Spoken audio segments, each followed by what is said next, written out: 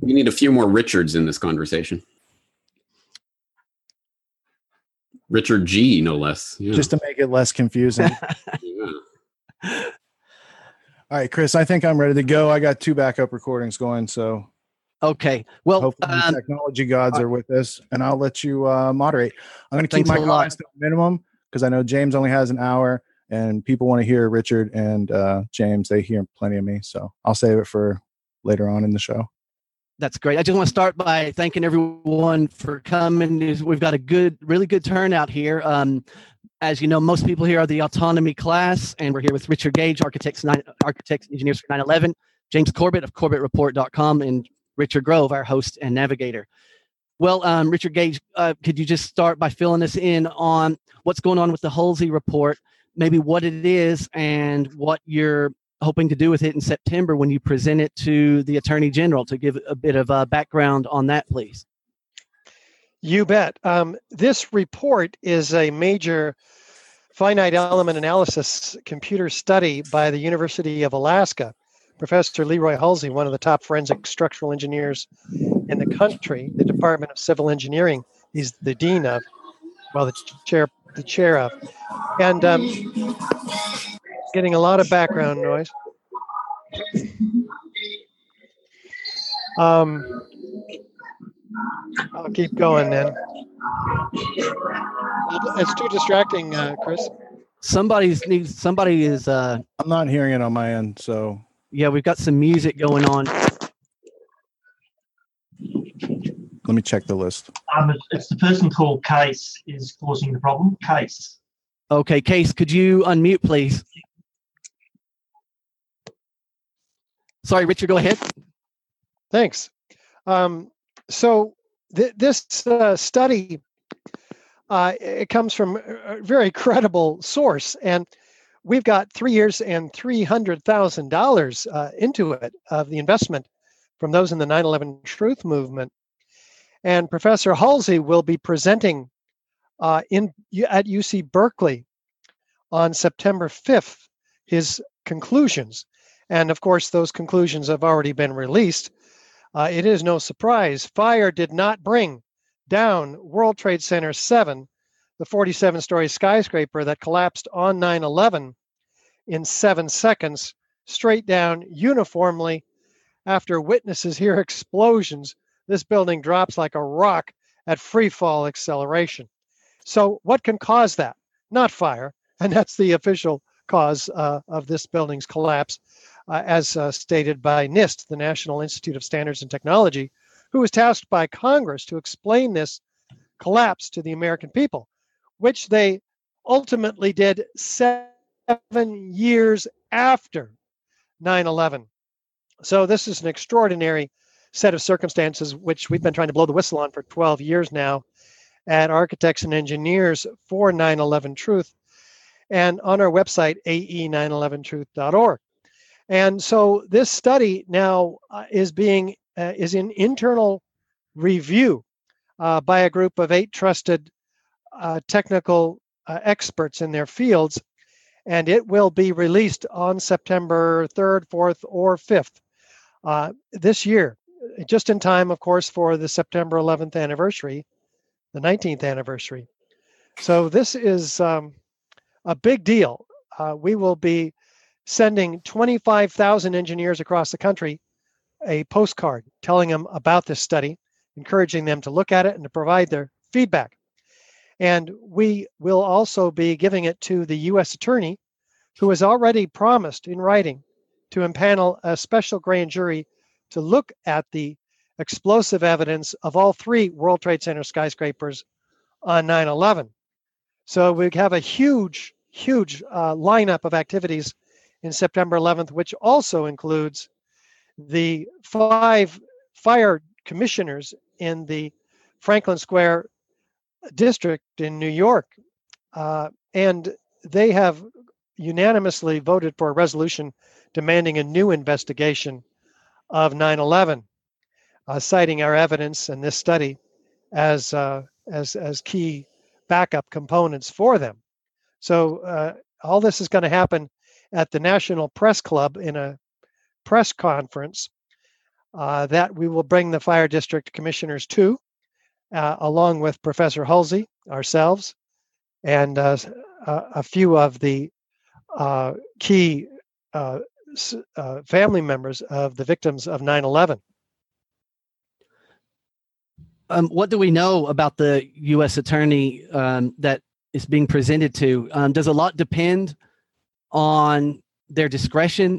What do we know about that coming up? Well, a lot of it depends on the discretion of the U.S. attorney. Theoretically, the grand jury process is independent of the judicial system. It's like a fourth branch of the U.S. government, according to U.S. Supreme Court Justice of late, Anton Scalia. So they have incredible autonomy if they act on that autonomy. They're also subject to manipulations by U.S. district attorneys and other district attorneys as well. So we have in writing a promise to impanel this special grand jury. There's been a conversation between the Lawyers Committee for 9/11 Inquiry, which did all the legwork for getting this to happen. Them and the U.S. attorney, they have talked. And the U.S. attorney wasn't able to tell them anything of substance, only that to indicate that he's proceeding according to the law. That's all he could say. So we really don't know specifically what that means. So But September 5th. we do expect to be called as expert witnesses and to bring in this finite element analysis and have Leroy Halsey be called in also to show them that this, at least this third building, could not have been brought down by fire alone. And of course, we have the evidence for the Twin Towers, very explosive evidence with thermite, nanothermite, forensic evidence, etc. James Corbett, any thoughts or comments on that? I think these are all incredibly important developments, and obviously we're all waiting to see how they'll proceed. And I will refrain from being too cynical and prejudging things. I mean, we are now approaching the 20th anniversary in a couple of years here. So it's a long time to wait for justice. And one wonders at what point do we start losing the ability to actually achieve justice. But I'm glad there are people out there that are still attempting to achieve it while we still have that opportunity. Richard? That's right. There's plenty of reason to be cynical. There's skeptical, we'll say. There's also more reason to be hopeful. And I'll cite among the metrics for that speculation on my part, the support for AE 9/11 Truth. We received 120,000 hits on our website in the last the 4 days following the release of the Fire District Commissioner's demand for a new. There's never been a legislative body. These commissioners are elected, and by the people to represent them, and in their fire district, and they have unanimously demanded a new investigation, citing the forensic evidence of an explosive evidence at the World Trade Center, Twin Towers, and Building 7. We have been overwhelmed with support for our part in developing these commissioners and that resolution and providing them with evidence and so forth for a number of months now. So I think it'll all, I'm going to be hopeful and say on September 11th at this press conference, the National Press Club, that the media will be forced to pick it up because of, if not because of the 3,000 architects and engineers for 9/11 Truth that we represent, who are also demanding a new investigation, but because of this unprecedented action on the part of fire commissioners, Christopher Gioia, the lead among them, who has stated that the head of the New York Association of Fire Districts has himself come out in favor of a new investigation. And I'm expected to speak early in September in New York at that body. and that's still being set up. We have been told by these fire commissioners that their grassroots work is very positive. So maybe it's just the time, We know that Google and Facebook and Twitter have had incredible censorship capability over all of our work in this body assembled here. And I think despite that, somehow, by word of mouth, perhaps mainly, not necessarily as much on social media, but people are picking it up. And I believe 20 to 30% of the people are aware that that something's rotten in the state of Denmark here.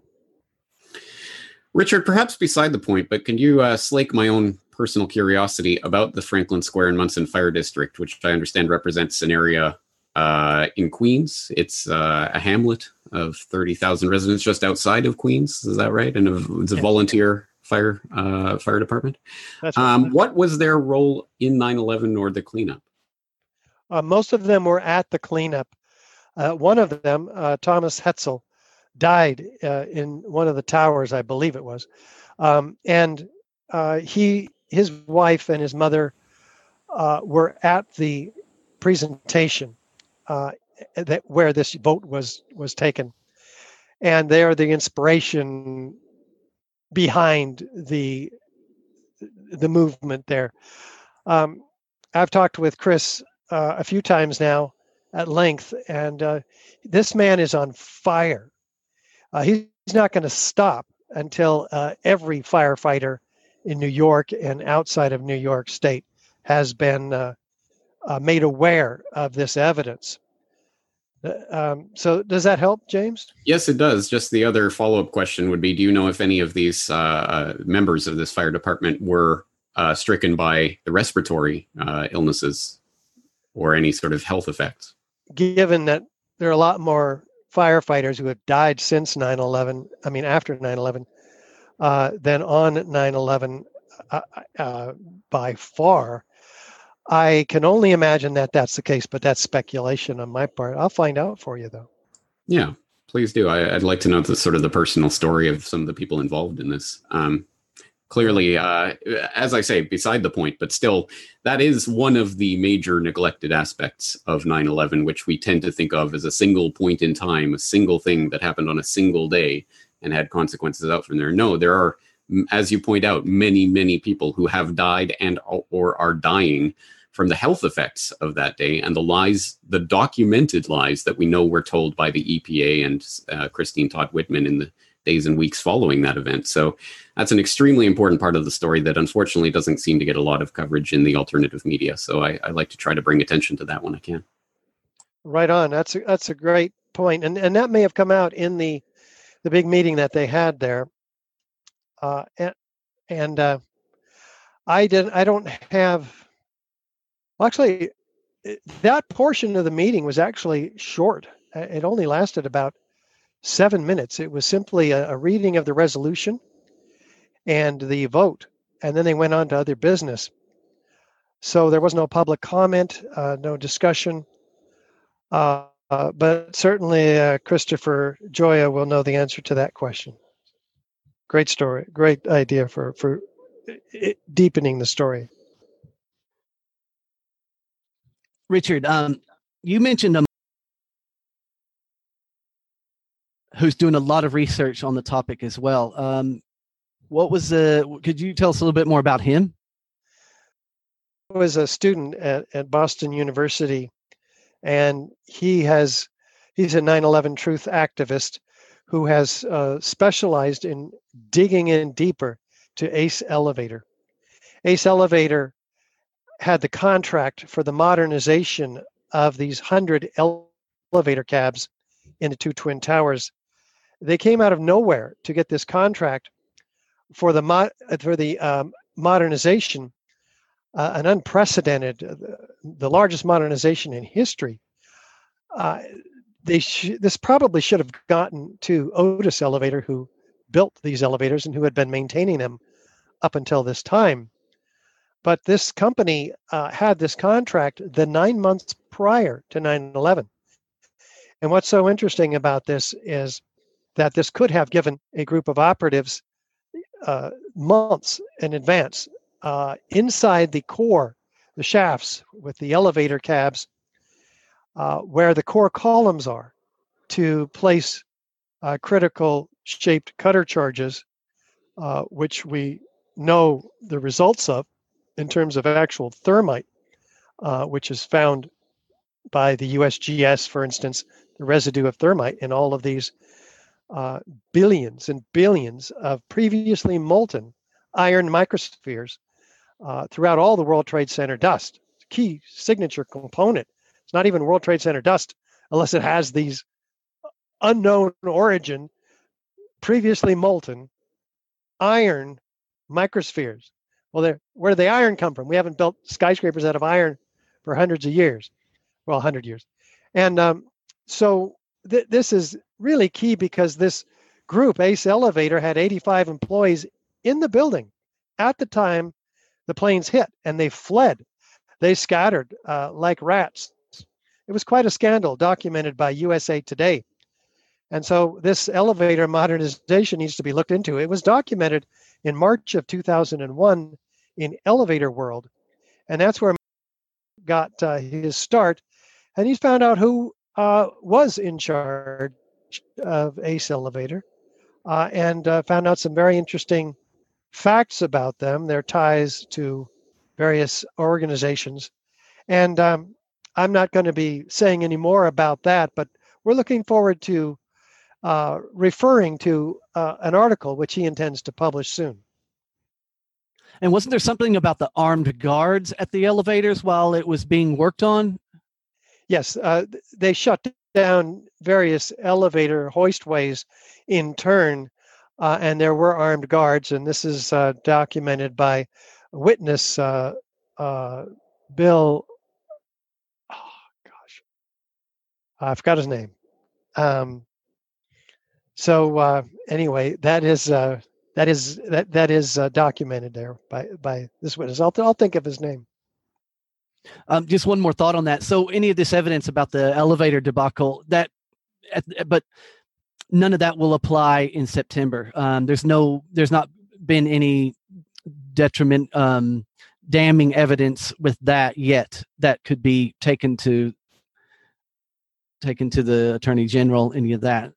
Well, I think the Attorney General doesn't have to have damning evidence to present to the Lawyers Committee for 9/11 Inquiry, who filed this petition to the U.S. Attorney. Doesn't need damning evidence to give them ideas about who these 23 grand jurors should be asking questions of and to and about.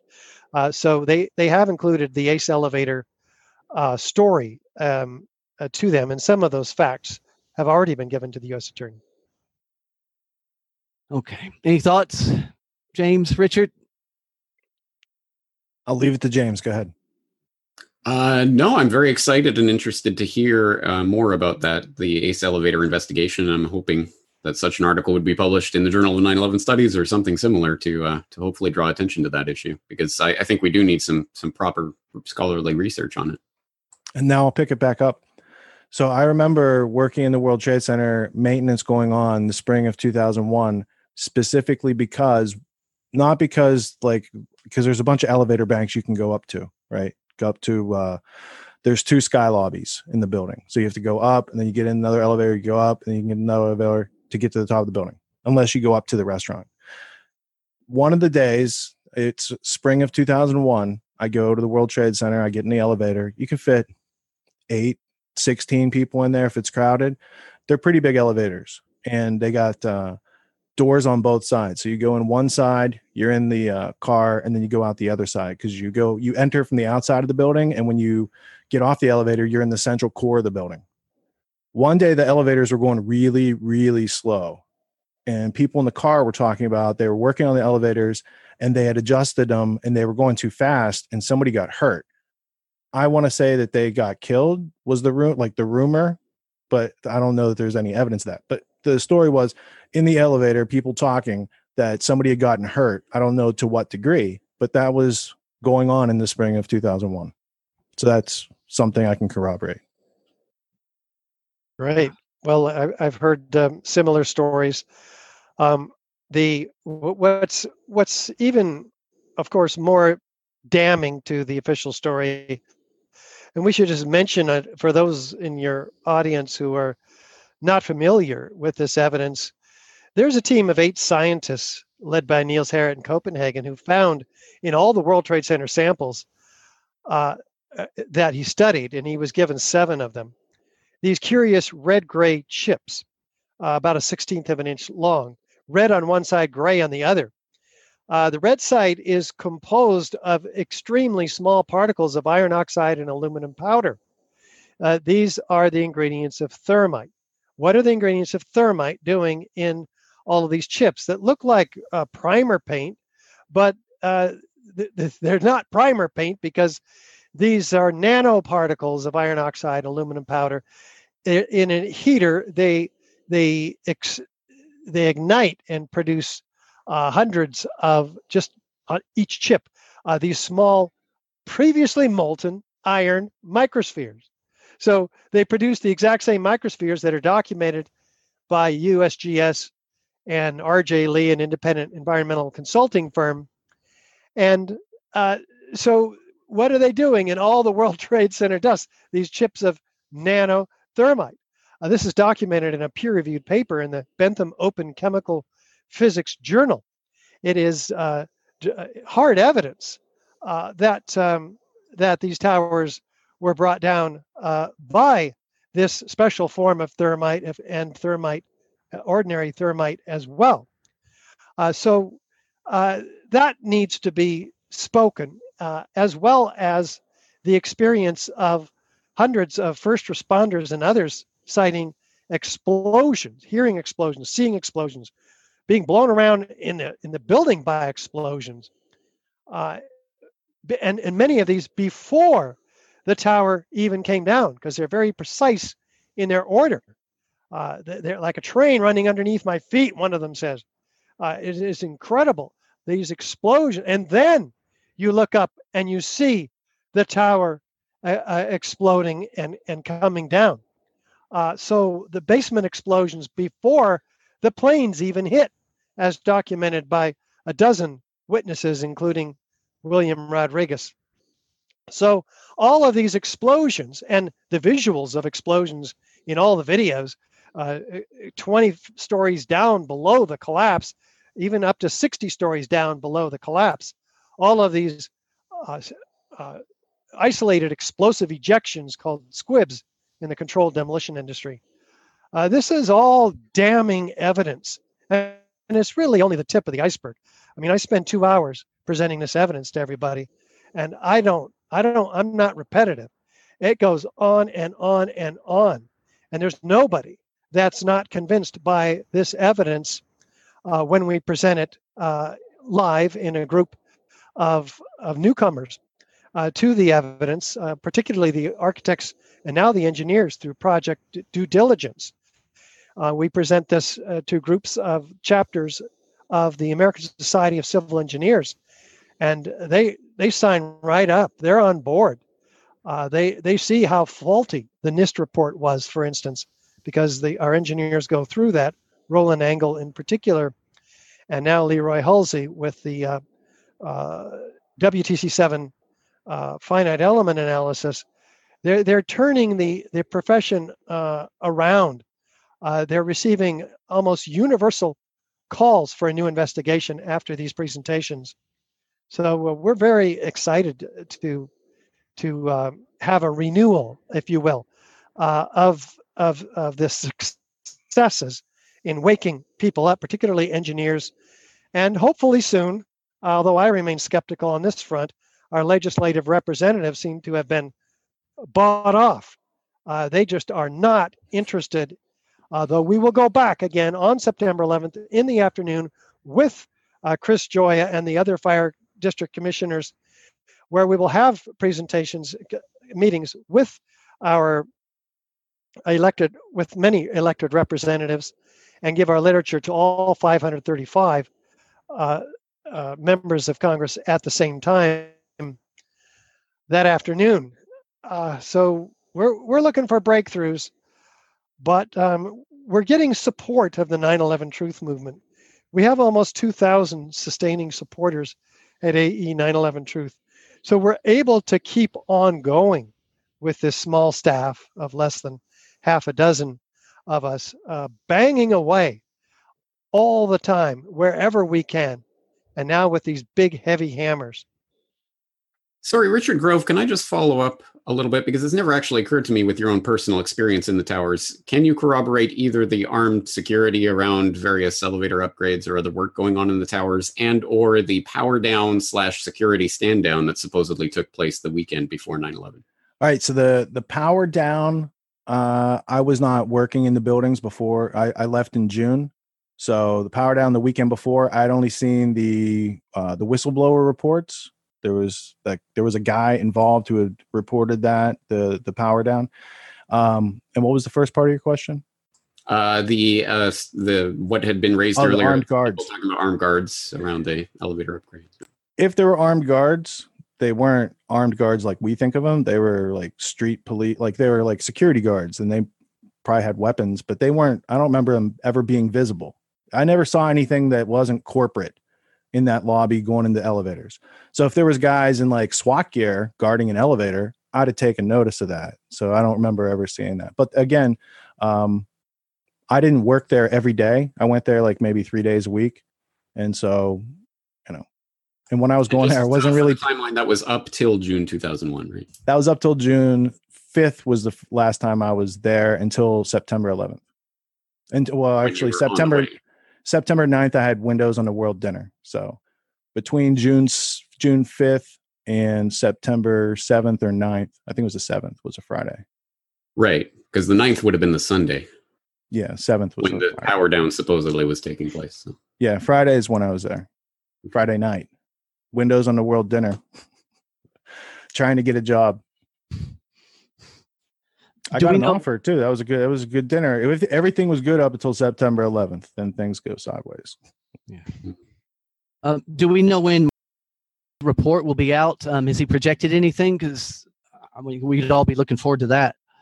Yeah, I don't have a date on that. He's been lax on getting the progress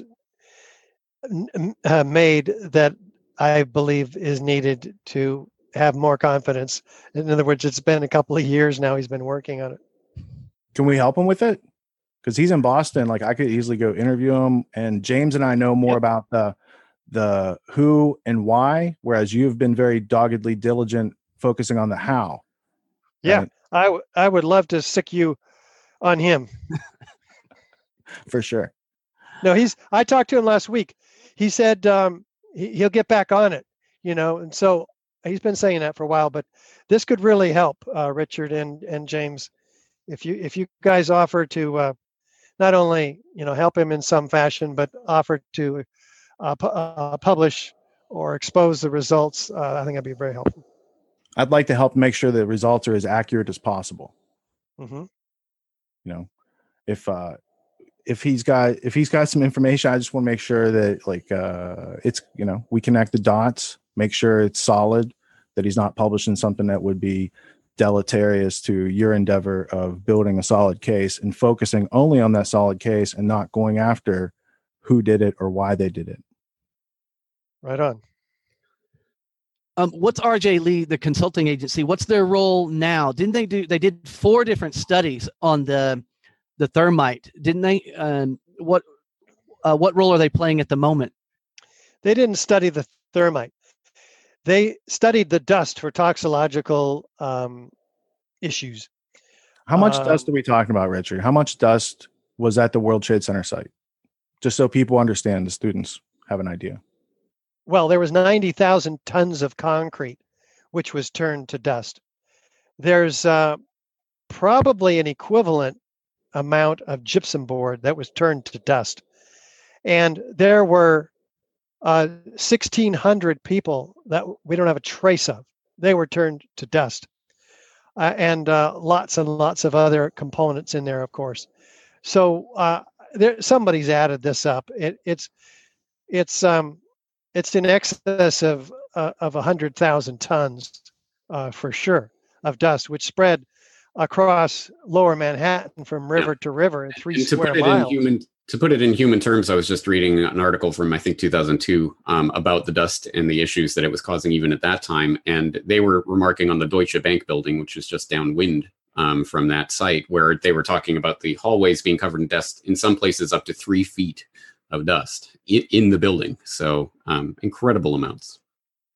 Yes, and one of the studies they did inside that Deutsche Bank building showed that up to 30%, up to 6% of that dust was previously molten iron microspheres. These are the diameter of a human hair, hard to see on average, hard to see by the naked eye, most of them.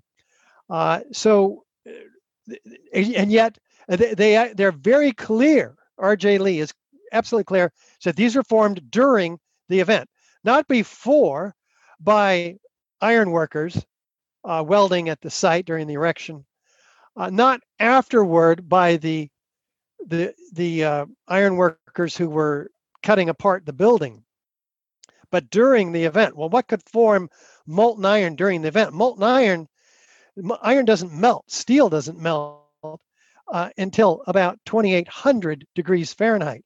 That's about 4 times as hot as these fires could have been, though NIST claims without evidence that they were 1,800 degrees Fahrenheit. So this is complete speculation on their part, trying to begin to justify some of the molten materials is what they're really trying to do here.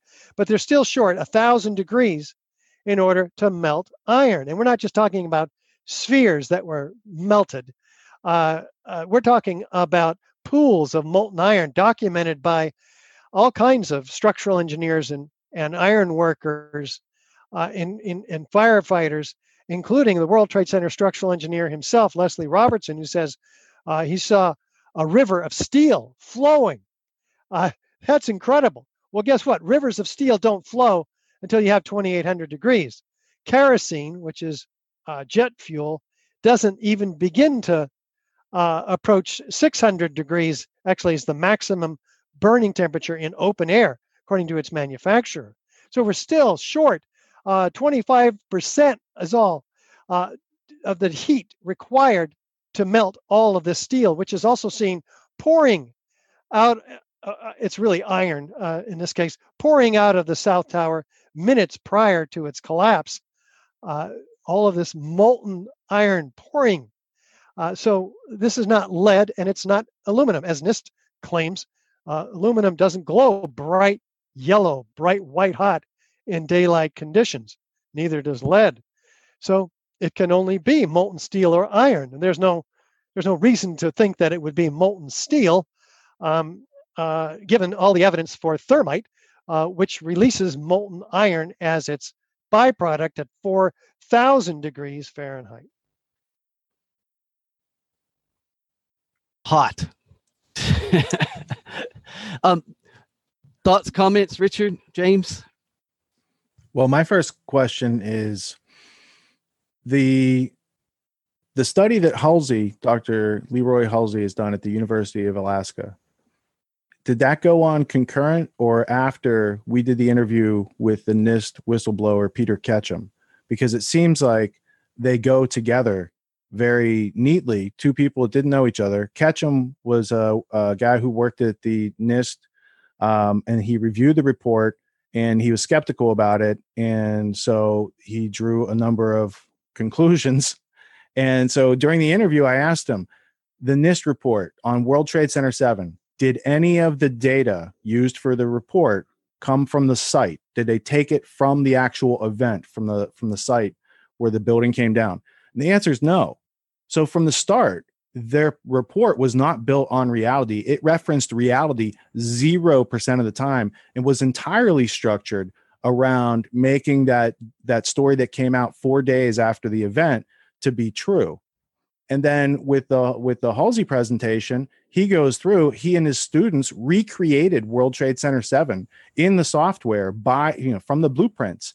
And what they found was the difference between their model and the NIST model was there were certain reinforcement plates that were actually in the building that are missing from the model. And if you put those in the model doesn't react as they claim. Yeah, this is just the beginning of the fraudulence of NIST relative to the Building 7 report that they made. They have an elaborate speculation that the fires, which they claim were very hot in that area on the 12th floor in the northeast section of Building 7, that these hot fires at the time of the collapse, which the photos and videos completely disprove, those fires were out an hour before that collapse. So they couldn't have been expanding these long span beams, which is NIST's whole theory, which then pushes this girder off of its seat on this column 79, and then causes floor 13 to fall onto 12, 12, and 11, and so on for 9 floors, leaving this column 79 unbraced for 9 floors, at which point it buckles, causing the inside cascading collapse of the northeast section of this building. And then this collapse travels laterally across this football-sized building. And all this happens in about 10 seconds. I mean, it's extraordinary. We're talking about a theory that requires the almost simultaneous failure of 400 structural steel connections every second. And the theory is completely fraudulent, and provably so, at every point along its path. For instance, the fires were out, as we mentioned. Those beams were fireproof. 2-hour fire protection on the steel beams in skyscrapers. That is a lot more fire protection than the 20 minutes of fire that there's fuel for. Even NIST acknowledges that fires in skyscrapers only last 20 to 30 minutes in any given area. And so here's that fire is gone well before it could have heated up these beams and expanded them. So they ignore the fireproofing. They ignore the fact that the fires weren't there. And then they put all this heat, nevertheless, in their computer model into the beam in 1.5 seconds. So that forces the beam to expand rather than sag, which is what it would have done if it was sustained in that length of a fire. So then, in order, as Richard pointed out, in order to get that girder to move laterally based on these expanding beams, they have to ignore the fact that there were 30 shear studs along its length, tying it to the concrete slab up above. So they just allow it to slide, which it couldn't have done. And the other point here is that even if it did slide, NIST says, well, the flange folded, the part of the beam that sits on the seat on the column, it folded up. In other words, it didn't have to be pushed all the way off that seat. It only had to be pushed halfway off that seat, and it began to fold. But there were stiffeners, steel stiffeners, keeping that from ever happening. But NIST omitted those from their report so that they could have this folding flange, which then caused the girder to fall off of its seat. Well, even if the girder did fall off of its seat, we couldn't have had a complete collapse of of floor 13 onto 12, because there's 2 other massive girders tied into that column on the other sides of it. So that never could have happened. We wouldn't even have had the 13th floor hitting the 12th floor, much less with a dynamic load enough to break those additional 3 girders and with a shear force on them from above.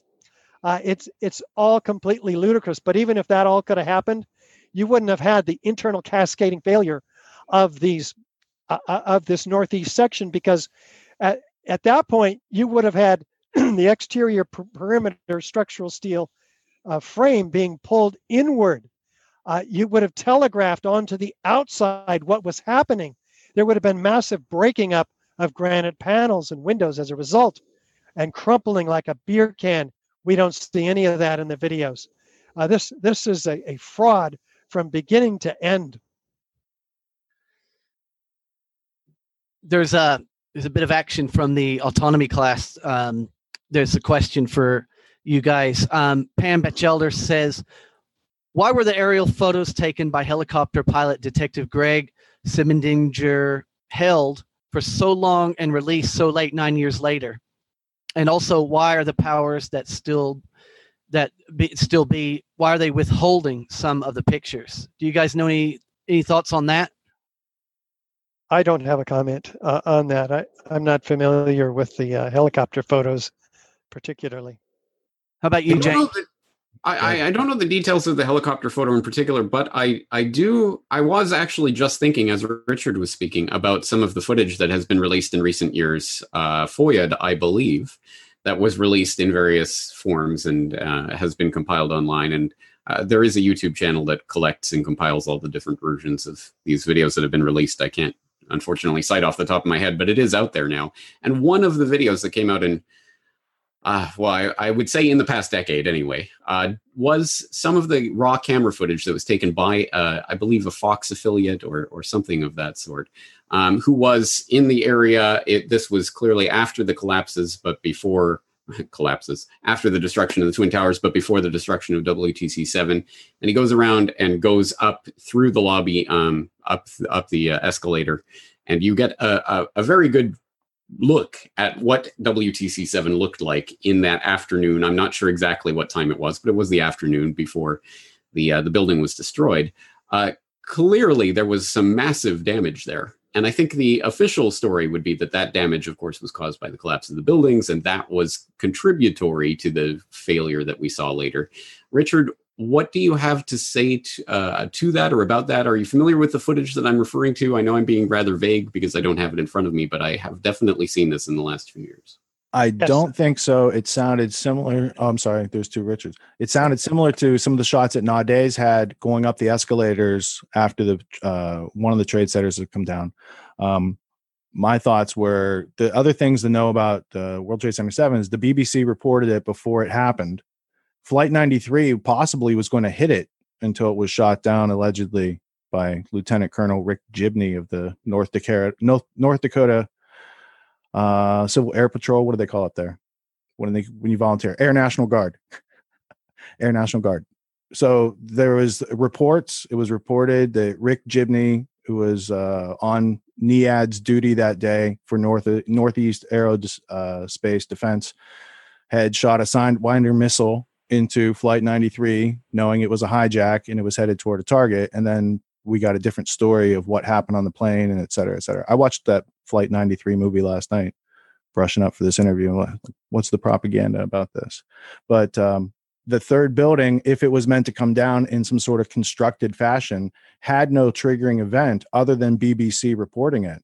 Otherwise, I think they might have just waited till dark to bring the building down and nobody would have video of it to talk about today. So there's that. There's a group of construction workers, very curious construction workers, walking away from Building 7, hearing an explosion over their shoulder in the afternoon of 9/11, looking back at the building over their shoulder, and then looking straight into the CNN camera and saying, "Did you hear that? That building's coming down. Flame and debris coming down. The building is going to explode." How do they know that? There's a few small scattered fires, which the fires department was told at about noon to stop. They weren't even fighting, but they were pulled out of the building because they were assessing it. And they were told not to fight the fires in the building. They were worried about structural damage was what they said. And so this is really curious, especially combined with the 11:07 report from CNN saying that a fireman came by and they said a 50-story building went down. Well, no other building went down besides these three skyscrapers. This was 11 o'clock that morning. Building 7 doesn't come down until 5:20. And as James mentioned, I think it was James, the BBC announced the collapse of this building 20 minutes before it ever happened. So leading a lot of researchers to speculate that that building was supposed to come down at that time in the morning, which would have been then completely obscured by the massive dust clouds released when the Twin Towers went down. So we can add that to our mix of our understanding of about what was the intent for Building 7 and the timing. Also, we have Barry Jennings and Michael Hess, who worked on the 23rd floor. Barry Jennings, the emergency command center, he was called up there, or he thought he was supposed to go there, so he went. Michael Hess is the attorney for Mayor Giuliani. After the building had been evacuated, which was after the towers were hit by the planes, but before they came down, and this was adamantly witnessed by Barry Jennings prior to his untimely and mysterious death. He claimed that before his rescue, they were blown back up into the 8th floor by bombs below. They also cite that the lobby had been destroyed by bombs. They also cite, Barry Jennings does, that he was walking over dead bodies in the lobby of Building 7 on his way out after having been rescued. So we can add this to the mix of fascinating. That's the answer that I was kind of looking for. I mean, clearly the damage that we're seeing in the afternoon could be the results of those explosions that Barry Jennings and Michael Hess were testifying to. Well, then another point, let me play devil's advocate while I'm doing it. Richard Gage, something that a lot of the so-called erstwhile debunkers would bring up in their assessment of WTC7 is that while it is, of course, demonstrably, visibly correct to say that the exterior of the building did come down in 7 seconds, and as NIST was forced to admit eventually, a good portion of that was at free fall acceleration. However, it is also demonstrable and visible that portions of the building were collapsing in some manner before that 7 second of the exterior coming down. We see that from the Pentagon, the penthouse collapse, seeming to initiate something within the building before the building exterior comes down, which adds to that 7 seconds. What can you say about that and how that plays into your assessment? Yes, and I always show this particular piece of damage from this east penthouse 6 seconds prior to the overall building coming down. This east penthouse collapses. So what we're told by NIST is that that's a result of a structural failure down at the 12th floor, which we discussed earlier. But that would be impossible because unlike their model, their computer model, which shows failures all the way up from the 12th floor to the east penthouse 6 seconds earlier, the video shows nothing like that. There's no damage from the 12th floor up to the east penthouse. It's very clearly an isolated failure. For what reason, we don't know. Maybe they're mistimed explosions that weren't supposed to go off until later. Or maybe they're part of a deception. We don't know, but we don't see any daylight in the 47th or 46th story in some through windows that did break, indicating that the roof itself was maintaining its at some degree enough structural stability, integrity to keep daylight from getting through and shining out through those windows. Tim Flynn is asking, did we answer what happens if the demolition is proven? Is it like the Martin Luther King Jr. civil case where they're awarded a dollar and it never hits the media? What do you think of that? I'll let others tackle that. Well, yeah, so this is the cynicism that I brought up earlier. It is, of course, I mean, after 18 years of failing to secure justice, it is easy to throw up your hands and just presume that the whole system is rigged and nothing will ever come of it. Obviously, if we do that, then nothing will ever come of it. So we have to continue trying. It is certainly a possibility that amazing things, amazing revelations have come out, for example, in the Martin Luther King case that get swept away and not part of the official narrative or the final word by the House Select Committee on Assassinations on the JFK assassination was, this is the final word of the US government so far, is it was the result of a conspiracy.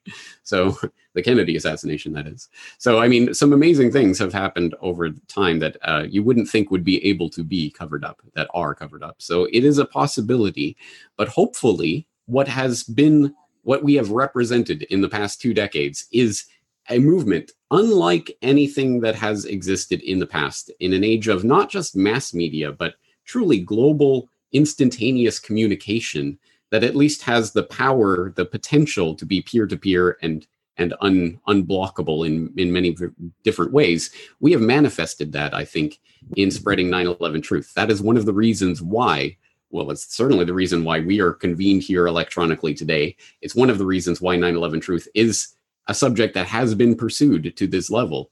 It might not have been possible to do this decades ago, or certainly not to the extent that we're doing it today. And so if and when remarkable events happen, if it fails to get out into the public consciousness, that to some extent is our fault, less so than waiting for Time Magazine or the New York Times or WNBC or whatever to televise or publicize those proceedings. We have to do it ourselves. And I think that's why things like the recent Fire Commission meeting and things like that are examples of ways that we can get this information out, regardless of what the mainstream media is doing with it. And I think a big part of our job is just providing comparison and contrast. So we talked about the dust before, and it's an unimaginably huge number. If you just look at it like this, the World Trade Centers, let's say they're each 110 stories. Each floor is an acre of concrete. That's 220 acres of concrete that turns into dust in like 20 seconds. So first off, there's no way to replicate that on Earth as we know it with unclassified technology. There's no way to do it. I can't like take a yard of concrete and make it turn to dust without, with jet fuel, even with force coming down, right? And then the other aspect is everyone's been indoctrinated so heavily through the school system that when they perpetrate something like JFK or 9/11, Alan Dulles spoke it true. The American public doesn't read. But those who do, those who are analytical, those who look for the contradictions out of the official story and say, wait a minute, I can't just ignore those. They're glaring contradictions. And it's just the going back to the comparison and contrast and its power to unlearn the fear. It's like if you show somebody on day one, here's how they constructed these buildings. Here's the building of the World Trade Center. They still have that on YouTube. It's not censored yet. And then next day, here's the official story. And then the next day, here's why that can't be true, right? You spread it out over time, almost like an email drip sequence that people could get when they sign up at your site, Richard.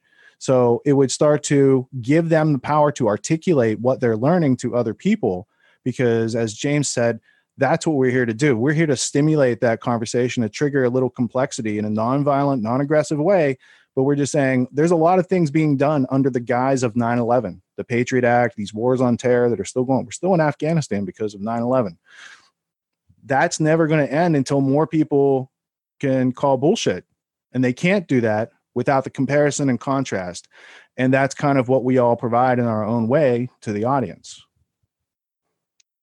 Absolutely. And piggybacking on your example there of this concrete, 90,000 tons of concrete in each of these towers, it was spread out well outside the footprint of these buildings. And 100,000 tons of steel was spread out well outside the footprint of these buildings, up to 600 feet in every direction. So we only have a 2-story pile of twisted steel at the bottom of either of these towers. So if 90,000 tons of concrete didn't contribute to the force applied to cause the collapse, because it's outside the footprint, and 100,000 tons of steel didn't, then you tell me what caused the collapse of these buildings. That's most of the weight of the buildings right there. I'm being mindful of the time. I know, James, if you've got to go, I do have another interview lined up right after this, so I do have to go. But before I go, can I ask Richard Grove a question? I'm going off of memory here. I haven't listened to it recently, but I believe in your Project Constellation, you said something to the effect of what you saw that morning of 9/11 contradicted the official account of what happened. And I believe you added some sort of tag like, what I did not see that morning also contradicted the official account of what happened on 9/11. Can you elaborate on that? What did you not see that morning? Well, according to the official story, in hindsight, seeing the official story, I would have thought that I could have heard whatever airplane flew into the tower to cause that explosion, according to the official story. I was in a car. I was at 0 speed. I was in traffic. If I was going fast, it was at most 40 miles an hour. I had the top down. It's a beautiful sunny day. So if an airplane went screaming over my head and crashed into a building 20 blocks in front of me, my first thought was I should have heard some sort of, like, I should have heard something. In the Naudet video, I think there's even sound to it. You can hear it coming, and the cameraman turns the wrong way. He doesn't turn toward the sound. He turns the other way perfectly to frame where the sound is going to be. So what I didn't see that morning were any planes, because from where I was when World Trade Center 2 exploded, according to the official story, that plane came in from the south, and my view was blocked. So that's why I didn't see that one. But I was still quizzical about how the building exploded like that from the official story. The first reports on the radio were a helicopter, like a small helicopter, and a Cessna, like a small plane. And both of those I thought were realistic explanations. So I didn't know anything about the planes until I saw the official story later on TV. So from my experience, you put yourself in the no plane camp or agnostic, or what's your take on that? I would have to go agnostic on that, meaning I don't have evidence on either side, because if you look into the official story and you play it by the law of identification, let's clear our desk and we can only put things on the evidence board that can be identified. A plane has like 6 different ways to identify its parts, its transponder, all these different things you can identify a plane. So how was Flight 11 identified that day? What parts or wreckage were found to identify it as Flight 11? All those, there's no answers to any of those questions. So you can't assume, you can't start your analysis or rationalization of the event on assumptions. But that's exactly what they did with World Trade Center 7. They're like, let's just start with a bunch of assumptions and make it the official story. So, but to be clear, there is a difference between saying nothing was flying, nothing hit the building, and we don't know what hit the building. I mean, was it Flight 11 or was it another airplane? I mean, that's all right. So let's go there. So did something hit the building? I didn't witness anything. So from my personal experience, I saw a building on fire. The cause of fire could have come from inside, not outside. I don't know what happened until the official story. And then they're saying that's what happened. And the Naudet brothers, who filmed for the NSA and CIA officially now, they have the only footage of whatever happened at World Trade Center 1, North Tower. Wow. We're working on an FAQ on this issue because there's a lot of people out there asking questions about, did planes hit the towers or not, and which planes. They're 2 separate issues, as James pointed out. There's 43 videos, independent videos, that show planes hitting the towers, and the South Tower in particular. We're talking about now, and there's dozens of witnesses on tape, some of them live, seeing the second plane hit the tower while they're being interviewed about 9/11. So we're assembling all of that and putting it on our website. We've also done a forensic analysis, a quick one, that shows that the damage in the building is in fact consistent with a large plane-size object hitting the building. So the next step of that, since large plane-size objects hit the building, how can we be certain what plane-size objects hit the buildings? Being that people involved had access to planes that looked just like that but they're Right. remote control and all these other Dobbs Act. And also taking in the historical context of Operation Northwoods, where we Yeah. know they were going to switch out planes as part of deception operation. And Operation Aphrodite, which is where Joe Kennedy Jr. was slated, or he was on a bomber that was a remote control bomber that was going to crash into a target. So they were going to use a plane as a destructive weapon, and he was supposed to parachute out, but for some reason the plane blew up before he went out, and that's how JFK became president. Right. Oh. And we could also tie that into the research that's been done on the planes all having been hijacked in radar blind spots, as it were, so that. Well, yeah. And then the Stewart Air Force Base, where 175 and Flight 11, I think, cross paths and their transponders and radar signatures disappear. And then they go back on after they cross over. The Air Force, Stewart Air Force Base is notorious for drug running. Right. And Okay, sorry, yeah. I do have to go, but just for the record, I just want to put my own viewpoint out there. I certainly think there is a large room for skepticism about what exactly hit the buildings. But as Richard says, there is an overwhelming amount of evidence that something flew into the buildings. So I'm very much looking forward to that. When and how will that FAQ be published?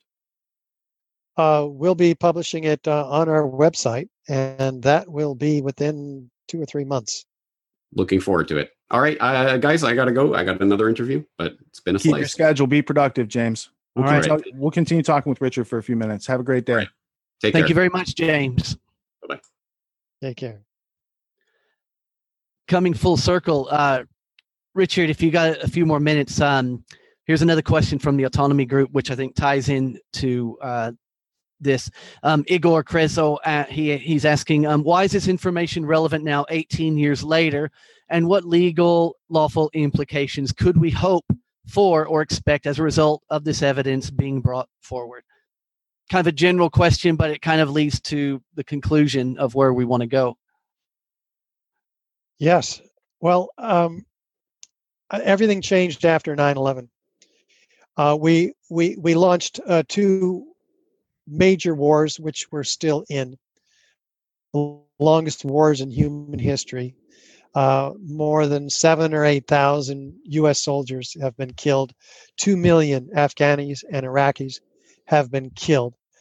We have legislation and executive orders like the National Defense Authorization Act of 2012 and the Patriot Act, which allow our government to arrest us without a right to a lawyer, a trial, a jury, without due process. They can torture us and even assassinate us. This is all like legal now if you're associated with terrorism, which isn't even defined. So this is really not good. It is a long line of examples in the chain of false flag operations that governments have performed against their own people in an effort to manipulate them and blame it on another country as an excuse to go to war. And we're just going to allow this state of affairs to stand. We're going to continue to get what we're getting, such as false flag chemical attacks in Syria, false flag shootings across America, in an effort to manipulate us to give up our other rights, in those cases, the Second Amendment rights. Is this the kind of country you want your son or daughter or theirs to grow up in? Or are we willing to take a stand and say, thus far and no farther? The buck stops here. That's what I did 12 years ago when I was lied to on a colossal scale. Here I am, a flag-waving Reagan Republican, rooting for Colin Powell at the United Nations as he was making his case for weapons of mass destruction against Iraq. And I'm saying, let's go get those bastards, in Afghanistan who did this to us. And boy, was I fooled. Well, we all know that we were all fooled in Iraq. Some of us are waking up to being fooled in Afghanistan and Osama bin Laden and 19 fundamentalist hijackers, 8 of which are still alive, having been interviewed since 9/11. They left all kinds of clues behind. All we have to do is pick them up and expose them to the American people and let God do his work. We have to do ours. he does his. The timing is not guaranteed. But if we put one foot in front of the other and our hearts first before our anger and our fear, then we will prevail. What are your thoughts on Jon Stewart's recent event where he went before the government and said and managed to get more compensation? I don't fully understand the details, but from what I understand, he actually seemed to have done a good thing. What do you think? Well, he's waking people up to the needs to support our heroes, the firefighters who put out for us on that day and who are suffering as a result of the lies told to us by the EPA and our president and others. So Jon Stewart is, in this respect, a hero. If he wants to really be a hero, he'll step forward and blow the whistle on the whole 9/11 scam. I'm sorry. I busted out laughing there. Only because Jon Stewart came to Hartford one time. I snuck into the theater. I mean, I didn't sneak in. I got permission from the guy guarding the door, and I gave him a package that had a bunch of 9/11 truthy type stuff in there. That was probably around 2008, so there could have been AE 9/11 MIT that I filmed for you out there, where everyone at the beginning believes the official story, and at the end, nobody believed the official story. Yeah. My naive hope was, hey, Jon Stewart's going to watch this package. He's going to talk about it on a daily show. People will know about 9/11 and the firefighters. And yeah, so if he does it today, that'd be cool. 20 years late. Yeah. Do you think if he was truly independent, he might do something like that? But I mean, he's controlled, isn't he? No, his brother runs like stock exchange. His brother is a big Wall Street guy, so he's tied into the establishment, and he benefits from the establishment that did it. Unfortunately, that's why they keep it a secret, because they're the people who are participating at lower levels are all benefiting from it, and they don't know. Like they don't want to go and try to make their own way in the world and start their own business. They're on the gravy train. They're on the inside of the secret. They're not telling you. Like they know about chemtrails. They're working on the projects. They just say you're Looney Tunes for because. Smithsonian had been publishing this documents for it's like past 60 years that they're doing this. So if we can't know that there's a document and articulate it to somebody else such that they understand, the target of our conversation is either not a reasoning, conscious person, or we need to build our skills. I think it's a bit of both in all these different cases. We need to build our skills to be able to articulate our positions of research. And we also have to recognize some people aren't in the learning business. They're all set. They think they know, and that's good enough. How you guys feeling? Richard Gage? What's the question there, Chris? Do you have time for a few more questions? How you feeling? Sure. Well, Daniel McCarthy asks, not to get too far out, but how can you explain what Judy Wood calls the dustification of the towers? Well, there's a lot of dust associated with the towers. We saw in all the videos, you see 90,000 tons of concrete in each tower pulverized to a fine dust. The question is, what does that? And high energy explosives can do that. That's how they blow stuff up.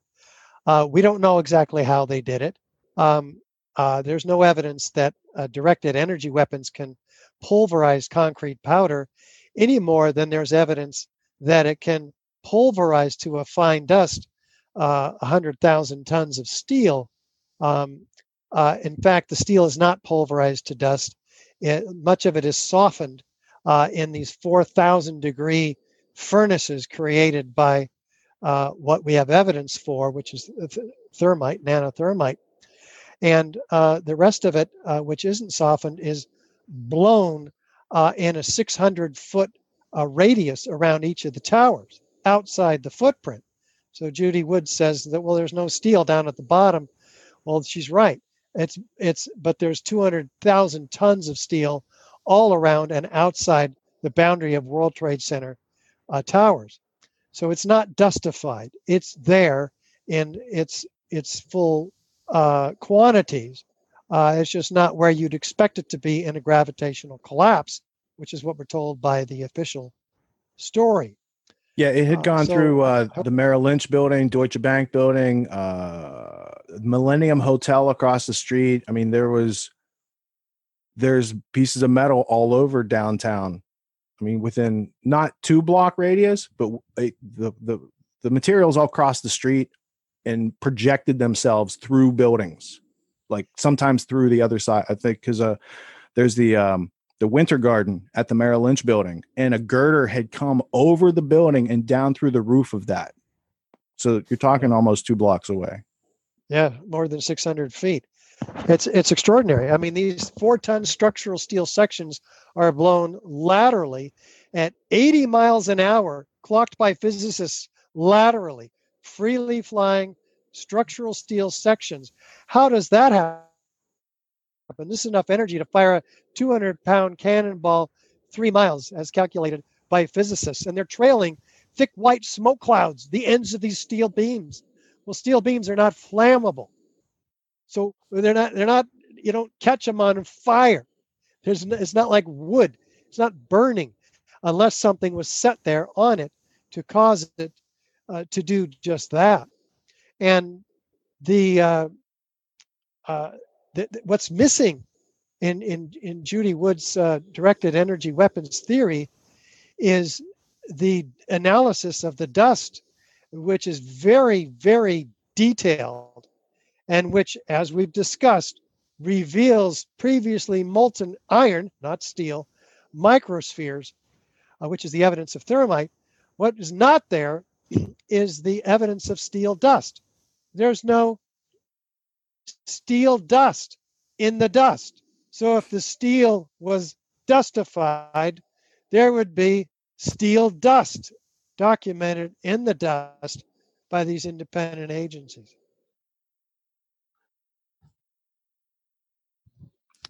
Got a good question here. Sorry, go ahead, Richard. I was just going to say, it's a good question, Daniel, and it's an excellent answer, Richard, because I've studied Judy Wood's work. I try to remain agnostic on all these things and remain objective. And there are things about Judy Wood that I liked that she was looking at. Like there's a lot of energy that was released during that. So she had an angle on that. I think it's a recipe, a multitude of different techniques and effects, right? There's the thermite nanospheres, and there's like the molten upstairs, but then there's big, huge beams at the bottom cut at an angle, just like when they have cutting charges on pieces of metal.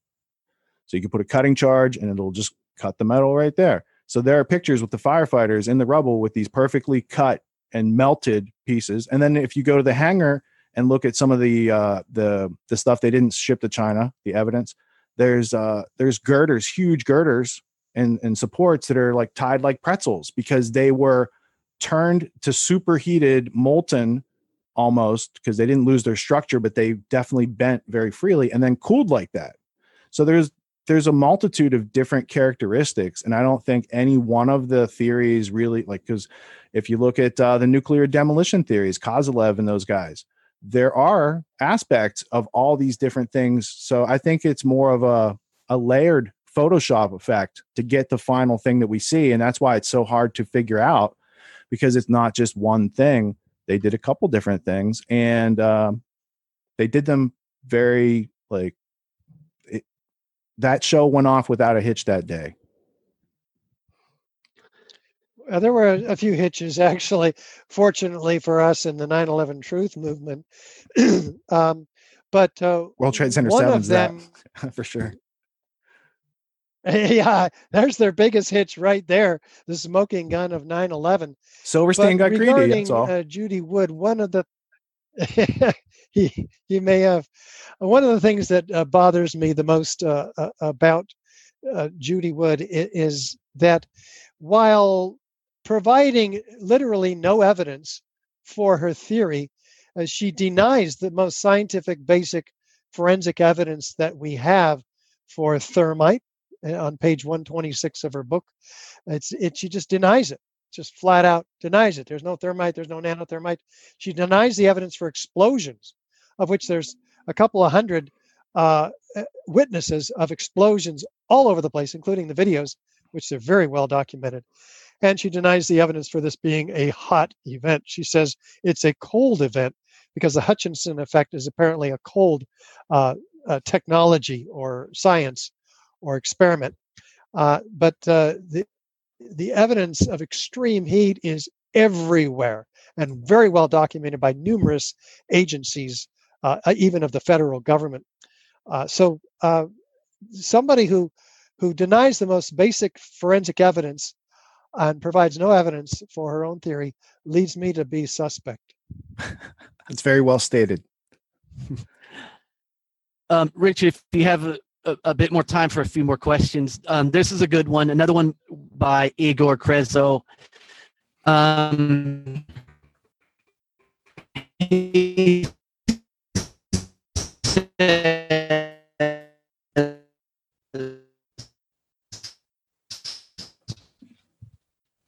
Not getting any of that, are you? Hey, yeah, it's all right. Chris, your audio got garbled for a second. You got a network hiccup.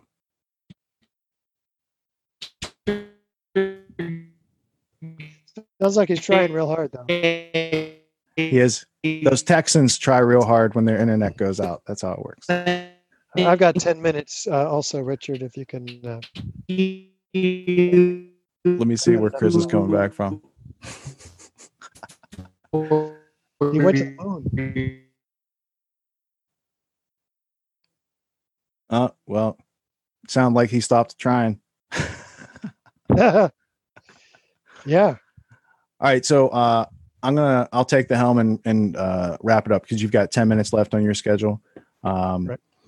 So September 11th is the press conference at the National Press Club. Am I correct? Yes, 9:30. And press is welcome at the press club. Yes, that's why we're doing it.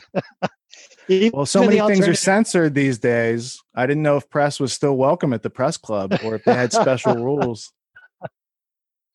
Reverse censorship. Yes. Also, we have a live stream of the event in UC Berkeley, which is September 5th at 3:00 in the afternoon Pacific time. UStream will be putting that information out in all of our bulletins. So if you're not signed up, everybody, to our bulletins, they go out once a week or so from ae911truth.org. Just go and put your name and your email address in. Takes like 30 seconds. And if you support ae911truth.org, they fund cool things like the Professor Leroy Halsey study at the University of Alaska. Am I correct? You were behind funding that project to actually get to answers instead of just talking about it. You guys funded something to get to answers? Yeah, where did we get money like that? $300,000. Well, more than 300 or 400 people donated to make that happen. That was very impressive because a lot of people, it actually made me think, what could we be funding in the future? Because that's a good study. World Trade Center 7 is a limited circumstance. You're not dealing with the towers. You're dealing with this thing that wasn't hit by a plane, and it's a government file cabinet that had SEC, Enron, IRS, CIA, all sorts of stuff in that building. And so it's a good aspect to just, you pound in your flag, you say, I'm standing here, I'm talking about this, and you talk about it as the how, and you compare it to the official story. I'm sure there's been a lot of opportunities to go off and follow red herrings and talk about the who or the why, but I want to congratulate you for just staying where you are, doing what you do, covering it, adding layers, getting more people to support it, improving your media. Your media production has improved so much over the years. And now going out to fund the University of Alaska study with Professor Leroy Halsey, that's a serious piece of work that took the actual data from the blueprints and rebuilt it. That's how you get answers. That's not what NIST did. So actually, I think you should get a refund from the government for doing the job that they actually use taxpayer dollars not to do. Yeah, they spent about $5 million doing the Building 7 study. We spent $300,000, and it's open architecture. They won't release the input data for their computer models. They cited it might jeopardize public safety if we were to release it. Wait a minute. Doesn't it jeopardize public safety to withhold this information from the architects and engineers who are responsible with ensuring the public safety? We need that information. Chris, are you back now? You want to Richard has to go because he's got schedule to keep. So I wanted to give you the opportunity now that your internet has cleared up to bring the show full circle so that we can go to the Discord and do Q&A over there. Excellent. Well, Richard Gage, we really appreciate you taking the time to talk to us today, and I hope it's been added value to everyone on both sides of the Zoom channel. Yeah, absolutely. Really enlightening. I really appreciate the opportunity to engage with Richard Grove and James Corbett and you, Chris. It's pretty awesome. Well, on behalf of the students, I know there's a lot of autonomy students and graduates here on the call. They get like the sneak peek into the background. This is live production and they get to hear and participate. And that's very exciting for them. And I'm, just speaking for them to say thank you for making time in your schedule and providing us with this copious amount of facts for consideration on this topic.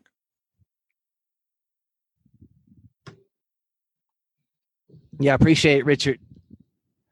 So September 5th, we'll expect good news, hopefully.